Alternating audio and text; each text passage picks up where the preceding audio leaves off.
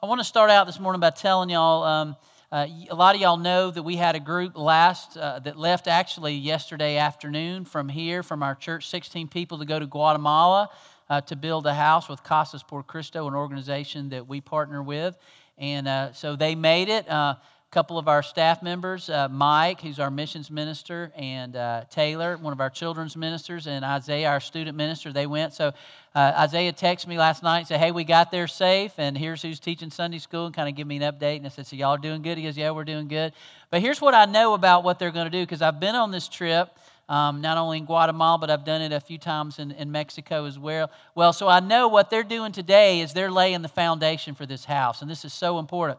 So when they go to their site, they're meeting with some of the people from the church in that area. They're meeting with the family that they're building for. They're getting to know them and know their kids and other people in the neighborhood. And there's a big stack of lumber off to the side, and there's going to be some people who are going to take tape measures and pencils and squares, and they're going to be marking these boards for so somebody else can start cutting them with a chop saw.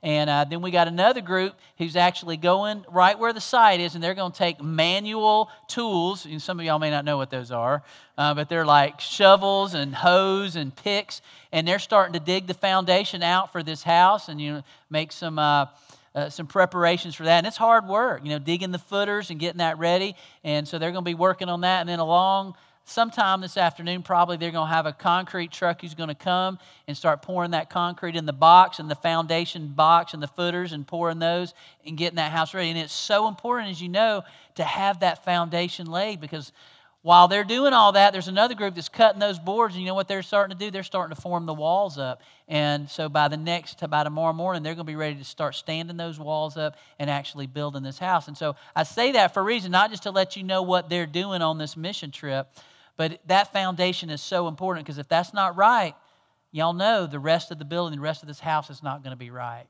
And so for the last few weeks, we've been going through this letter that Paul wrote to the folks in a place called Colossae, the Colossian people.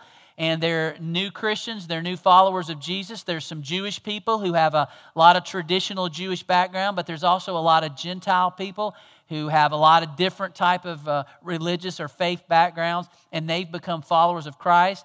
And Paul, as I've been saying, he's in prison when he writes this letter, and he's saying, hey, some of y'all are getting off track. And Epaphras, which is a guy from that church, comes and meets with Paul in the prison and say, hey, let me just tell you about something that's going on in our church there. Here's some of the things that are happening. There's these philosophies and there's these things that are coming around, and our people are hearing them, and they're getting a little bit off track. How can we help them? And Paul says, well, I'm going to write a letter, and I'm going to remind them about the foundation of what they need to know in Christ.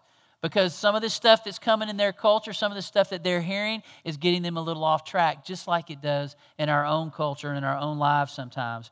So I'm going to kind of do a little bit of an overview of what we've been talking about in the letter that he's written to the Colossian people. First of all, from the very beginning we talked about, Paul says, hey, I'm praying for you. He starts off the letter, I'm praying for y'all because I want you to know the will of God in your lives. Those people want to know that. Don't you want to know the will of God? I do. I want to know specifically what God wants me to do with my life, the plan he has. So I'm praying that will be clear to you, that God will reveal that to you. Then he says, I want you to understand, you need to know have a foundational understanding of who Jesus Christ is. And he really is God in the flesh. In him, all the fullness of God dwells in him. And then he reminds them, he says, but you've been reconciled. You had distanced yourself from God through your sin, but you have been reconciled through Christ. And he says, now you're presented, if you remember we talked about a few weeks ago, you're holy, you're without accusation, and without blemish in God's eyes now. No matter how much sin you think you've had, God doesn't look at you that anymore. He has died for you, he has risen for you, and now you are without blemish. You're holy, you're free from accusation in his sight.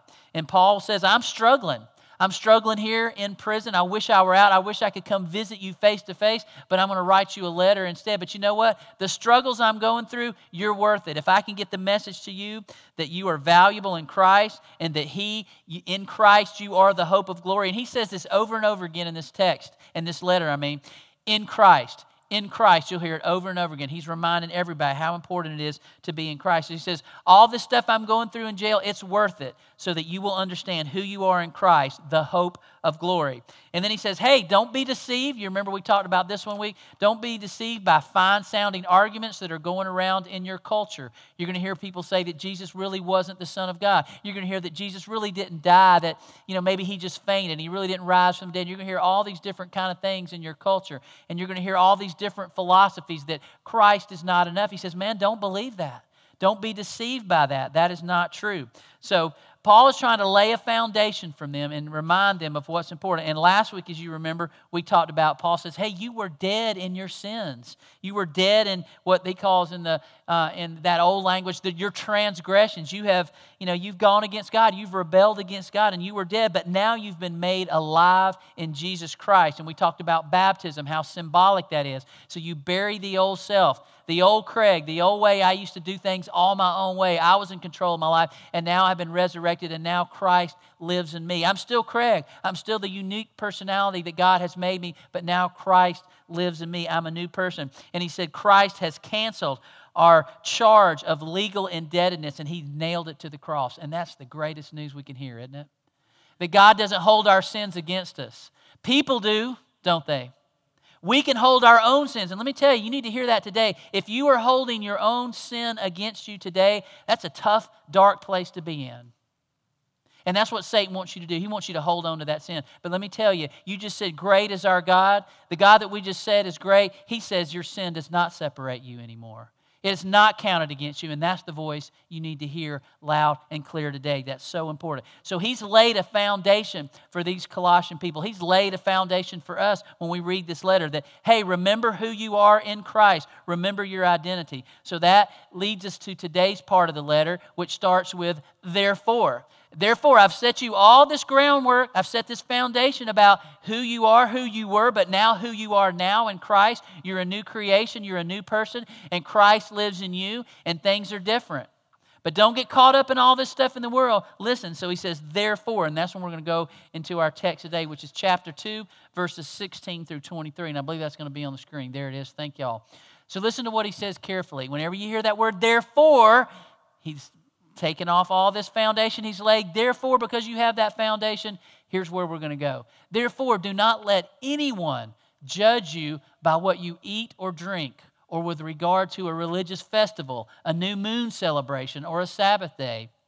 These are a shadow of the things that were to come. The reality, however, is found in Christ. There it is again. He says it all the time in this letter. Do not let anyone who delights in false humility and the worship of angels disqualify you. Such a person goes into great detail about what they have seen. They are puffed up with idle notions by their unspiritual mind. They have lost connection with the head, from whom the whole body, supported and held together by its ligaments and sinews, grows as God causes it to grow. Since you died with Christ to the elemental spiritual forces of this world, why, as though you still belong to the world, do you submit to its rules? Do not handle, do not taste, do not touch. These rules, which have to do with things that are all destined to perish with use, are based on merely human commands and teachings. Such regulations indeed have an appearance of wisdom with their self-imposed worship, their false humility, and their harsh treatment of the body, but they lack any value in restraining sensual indulgence. So let's unpack that a little bit. Again, therefore, he says, the first thing he says is don't let anyone, don't let a person, and this is usually what happens in our lives. I believe it was happening in this church. It was happening in this group of believers. But there was some people getting in there and trying to make people feel, you know what, they weren't good enough. Yeah, you become a Christ follower, but there's some other things you need to do. And he says, don't let anyone judge you, but you've been eating this, or you've been drinking this, or you've been missing this religious festival, or this traditional thing, so you're really not in good standing with God. And people are like, is that true?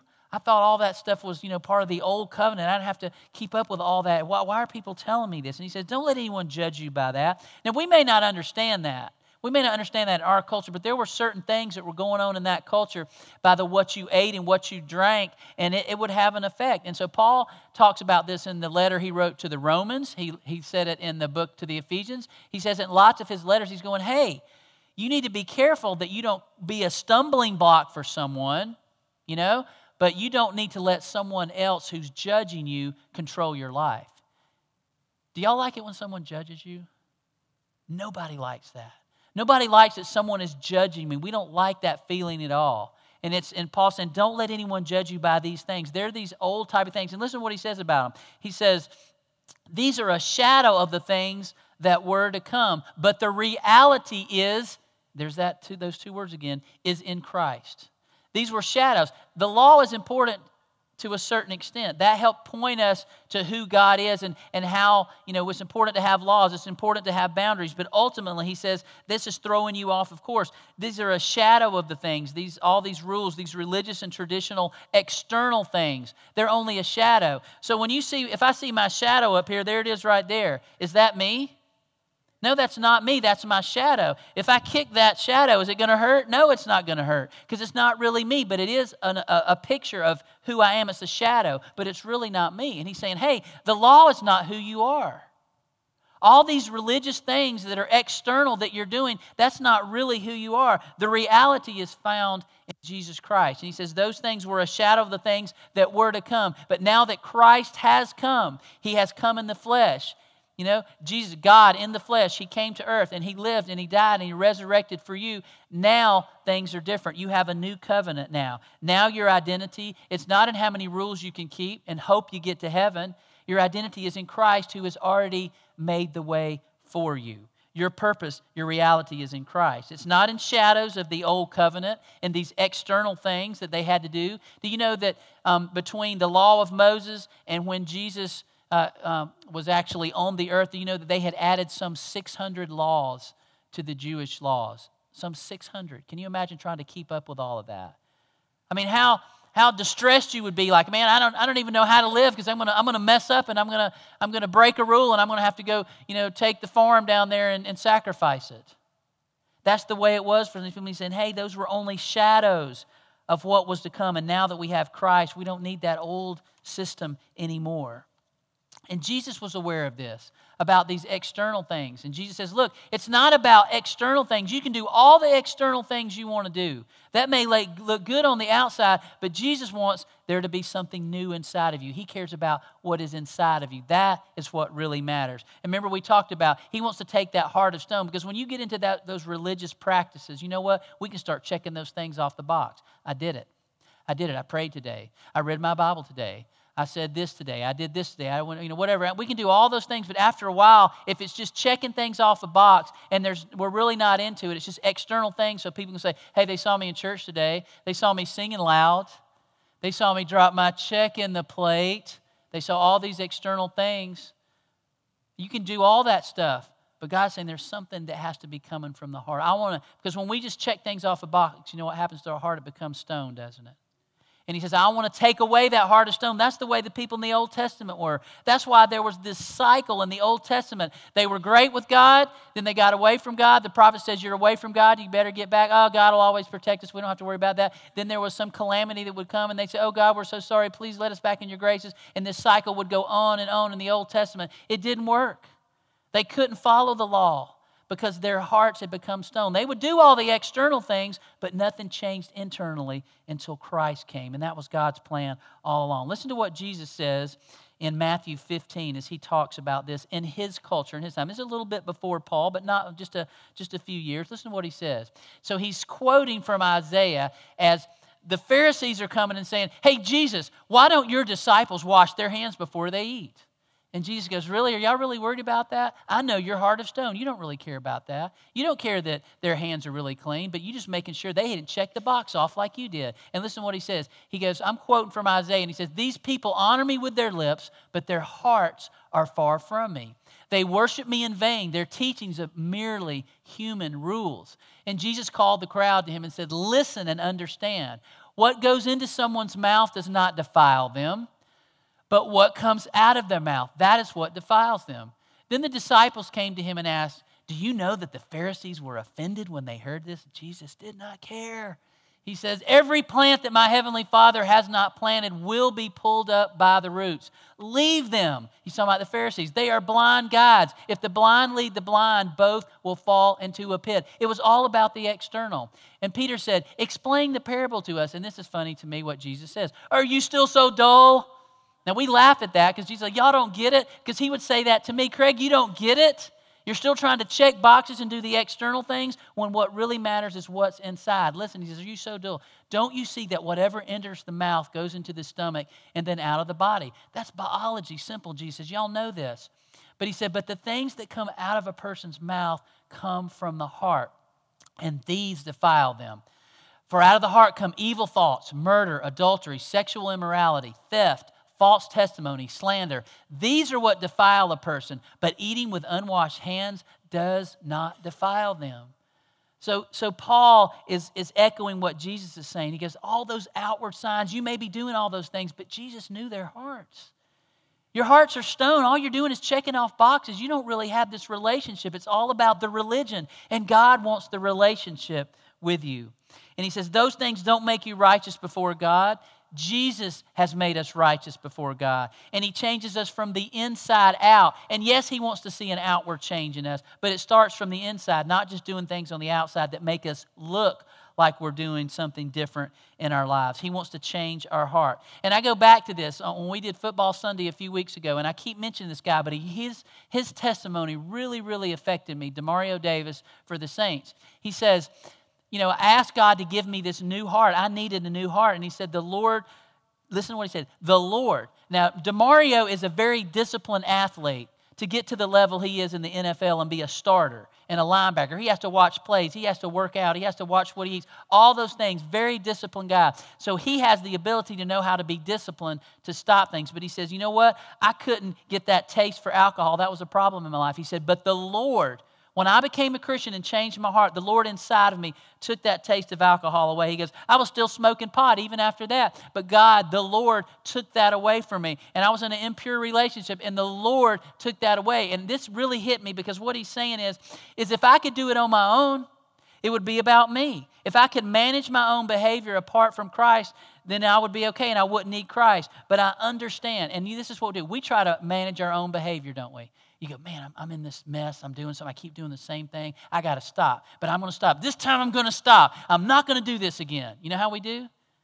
And we're going to do it. We're going to have enough self-discipline. We're going to have enough inside of us to stop doing this. But if we could do it on our own, then we become prideful about that. Yeah, I got the self-discipline. Jesus, that's okay. I don't need you because I can do this. I have the self-discipline. I can do it on my own. And then all of a sudden, instead of Jesus being inside us, we have this pride. We have this self-discipline that's mine. And we become arrogant. We become judgmental. We become self-righteous. Because I'm righteous in myself because I can get rid of these things by myself. I don't need God. And that's exactly what was happening with the religious leaders in Jesus' time. They had become arrogant. They could follow everything outwardly, but inside there was this jealousy and this hatred towards people. They didn't want people to come to God. They wanted to keep people out of the kingdom of God. And Jesus says, what in the world? What in the world are you doing? You're supposed to be bringing people to God. And Paul said, that's what I was. I was one of those Pharisees. I was one of the ones that was going house to house and saying, you don't need to know God. We're going to arrest you. You don't need to talk about this Jesus. You're not checking all the boxes off. You're not doing all the outward things. And then Paul was struck down and God did something. He transformed him from the inside. Paul, what are you doing? I'm Jesus Christ. You're not only persecuting my children, you're persecuting me. Persecute me when you do that. And Paul realized that, hey, I need to have God in my life. I thought I did by checking off all the external things, but he wasn't doing anything inside of me. There was so much anger and hatred inside of me. I was keeping people out of the kingdom of God. But he was transformed and his heart became new. And so when those people, or when we try to get our needs met anywhere else but from God, we're going to have problems. Now, we try to do it all the time. We look for our identity in all kind of other things besides God. We try to find them in people or in things. But ultimately, those things that we try to find our identity in will leave us empty. They will betray us. And you say, well, hey, wait a minute. My family, my friends are not going to betray me. Give them long enough. They will. And I'm not ragging on your family. I'm just saying that's the reality, is when we put our whole identity into people or into things, those ultimately going to they're going to let us down. And ultimately, they cannot save you. They may love you, but they can't save you. But that's why he says we have to be in Christ. We have to understand that. And I want you to, especially you young people, I want to think about right now, what are some things you are looking for or actually doing to find or project your identity? We find all kinds of things that we look at. I'm going to be that. I want to be this. And I want people to think that. That's why we project all these things on Facebook and our Twitter accounts. All that kind of stuff that we do. What are we projecting? Real stuff? Do you have anybody who goes, hey, look how filthy and nasty my house is? Does anybody ever put that out? Hey, here we are on vacation, fighting in the car because we can't decide where to eat. Does anybody Twitter? Isn't that funny? Isn't that great? Do we ever project that kind of stuff? Hey, here I am, and look at me. I made a mess of my garage. Look at that. Hey, here's my office at my work, and here I am fighting with my coworkers. Isn't that great? We never project that. What do we project? Something that we want everybody to think we're cool, that we've got it all together. And I'm not saying that's wrong, y'all, but we know that's how it is. And Paul's saying even in your culture, 20 centuries later, there's going to be people who are trying to find their identity or project themselves into something that they're really not. Is that really you? And is that thing you're trying to project yourself? Are you really finding fulfillment in that? Is what you're projecting authentic, or is it, like Paul says, is it just a shadow? Is it just a mask you're using, but that's not really who you are? And Paul goes on in verse 18. Listen to what he says. He said, do not let anyone who delights in false humility, he uses that again, and the worship of angels. And again, this is something that was going on specific in that culture. There were these really religious people who knew the names of all the angels, and they would worship these angels, and they kind of were at a varsity level of spirituality. And if you came and walked through there and they go, oh, you don't worship angels? Well, you're not in the cool club then. You're not as spiritual as we are. And people were going, what? Am I supposed to worship angels? I thought he said, I'm in Christ. I don't think I need all that. And Paul's going, exactly. Don't listen to that. It's false humility. They're trying to project themselves as something that they're not. They're trying to disqualify you. He said, don't let them disqualify you. And we do that sometimes. We let people every day of our lives try to disqualify us from who we really are in Christ, don't we? Sometimes it's our spouse, sometimes it's our parents, sometimes it's our kids, sometimes it's a coworker, sometimes it's a friend. We try to let what somebody said get to us so much and say, oh, I guess I'm a horrible person. You ever had that comment back to somebody? Well, I'm just a horrible person then. We say that in arguments, don't we? We don't really believe that, but we do. We've been made to feel like that because we forget who we really are in Christ.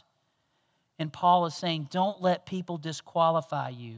You have been qualified. You remember what we talked about last week?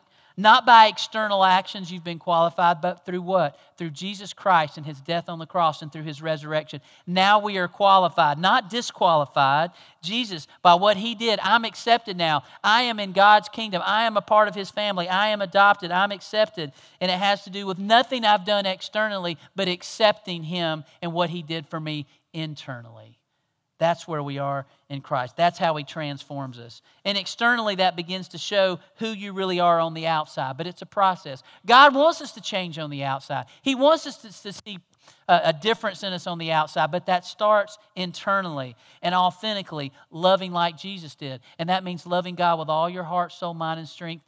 And when they asked him, Jesus, what's the greatest commandment? He said, to love the Lord your God with all your mind, heart, and strength. And the second is like it. He's saying those two are really one. Love God and love people. And if we love God and we check all the boxes and we do all the external things to show we love God, but we're not loving our neighbor, we're not loving our spouse, we're not loving our kids, we're not loving our coworkers, we're not really being who God's called us to be. We have to do both. And he's saying, don't let people disqualify you.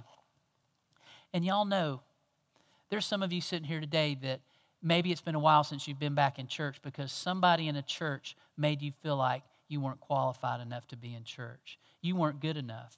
And you said, I'm not going back to church again because of something that happened in the church. And I want to say I'm sorry because that does happen, doesn't it? We do that sometimes. Throughout the history of the church, as great as the bride of Christ is, there have been some people within the body of Christ who have tried to disqualify people and make them think they weren't qualified. But what did we talk about last week? We had a debt that we couldn't pay. And what did Jesus do? He says, it's paid in full. You are now an adopted child of God. You're a son, you're a daughter of God's kingdom now. And don't worry about that. That debt has been paid in full. It's never going to come up again. That's the truth of the gospel. So don't let anybody disqualify you. And you know what? In the church, what are we supposed to be doing? Are we supposed to be trying to disqualify people and keep them out? Heck no. We're supposed to be qualifying people, saying, you are loved, you are accepted. God has died for you through the life and death and resurrection of Jesus Christ. You are now qualified. Well, I don't think I can get that qualified. No, you don't have to get it. That's the whole point. None of us really qualify for it, but we get it anyway. That's the good news of the gospel. And so Jesus says, you died with Christ to the basic principles, verse 20, of this world. And the basic principles of this world says, you know what? It's all about me and projecting me. He says, wait a minute, die to that. When you get into that cycle where you're putting this stuff on the outside of who you are and it's really not you, that's going to break down eventually. It's not sustainable. Why do you submit to that old way of life based on human commands and teachings? That's destined to perish, he says. It's not sustainable. He says these people have the appearance of self-imposed worship, false humility, and a harsh treatment of the bodies. There was a group called the Essenes in this time, and they were like a group of monks, and they moved out into the desert, and they lived out there. And, I think they lived on stuff like John the Baptist, his locust and wild honey, and they did all these super spiritual things, and they got away from all the people, and they prayed all the time, and they even would physically beat themselves, and somehow thought that was bringing glory to God by beating on themselves. And Paul's going, what in the world? That's religion again. That's all these outward things. That's not what God calls us to do. He calls us to be among the people. And he says that they lack any value in restraining sensual indulgence. And sometimes we try to, have you ever heard of a preacher or a politician or anybody who goes on and on and on about one certain sin? Have you ever heard somebody do that? And how many times, y'all, have we heard when some of that politician or that preacher, whoever it is, goes on and on about that sin? What do we find out later? That was the sin that person was caught up in their own. They thought by talking about it, this outward appearance of how awful it is and all that stuff, that would keep me from that sensual indulgence. But it doesn't, does it? You have to be changed from the inside by your heart. How many of y'all have seen that BBC British TV show called Keeping Up Appearances? How many of y'all have ever seen that? Okay, there's a few of y'all have. If you haven't, Allison, you can tell me if this is right, because I'm getting ready to use a word that I probably shouldn't use in church, but I'm going to a description. But anyway, in this, I love to watch it because it's so funny. So it's this British family, and this lady's she wants to be high society, okay, but her family's got a bunch of goofballs in it, okay, and they're not. Okay, they are, sorry, Allison, I don't know what the word is in Britain, but it's white trash, okay? They're just white trash, all right? And so she's always trying to get them to not be white trash in front of her friends, in front of her neighbors, to keep up appearances. It's hilarious. Google it. It's on. You can watch it. It's hilarious. And it's so funny because she's got this brother who's just this loser he doesn't care. And she tries to get him to go to some party or family thing. And she's like, no, you've got to dress properly and you've got to do this. And she gets all bent and they're like, okay, whatever. But she can't get it out of them because inside they haven't changed. That's who they are. They're just white trash. And they're okay with that. That's who they are, but she doesn't want to be white trash, but she really is. That's just the reality of it. So I love that show because it gives a perfect illustration of what Paul's saying. All this stuff we do on the outside to keep up some sort of an appearance so others won't judge us or disqualify us. He's saying, why in the world are you doing that? I thought we went ahead and we're clear on that. Jesus has given us a new life. And once we've been out of that, when we don't worry about people judging us, guess what? Then I'm not judging you anymore. I'm not trying to put qualifications on you that I can't keep because I know neither one of us can keep them. Let's just be who we are in Christ and move forward to the maturity that He's called us to be. And so Paul is saying you died to that old way of life about trying to keep all the rules. Why do you keep living in that? Why do you keep living in the shadows? You have found the reality in Christ. Now live like it, for crying out loud. Live like it. And so today I ask you this. Maybe you're weary of trying to keep up an appearance. It's exhausting, isn't it? It's exhausting. It's disappointing and it's empty living that way.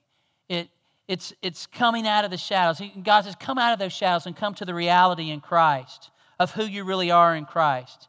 You're authentically loved for who you are. Remember what I said last week? While we were still sinners, that's when Christ died for us. Not when we started coming to church and started doing a Bible study and read our Bible app every day and got a fish on our car and all that stuff. No. While you were still sinners, while you were white trash sinner, God saved you and made you a child of the King, authentically loved right where you are.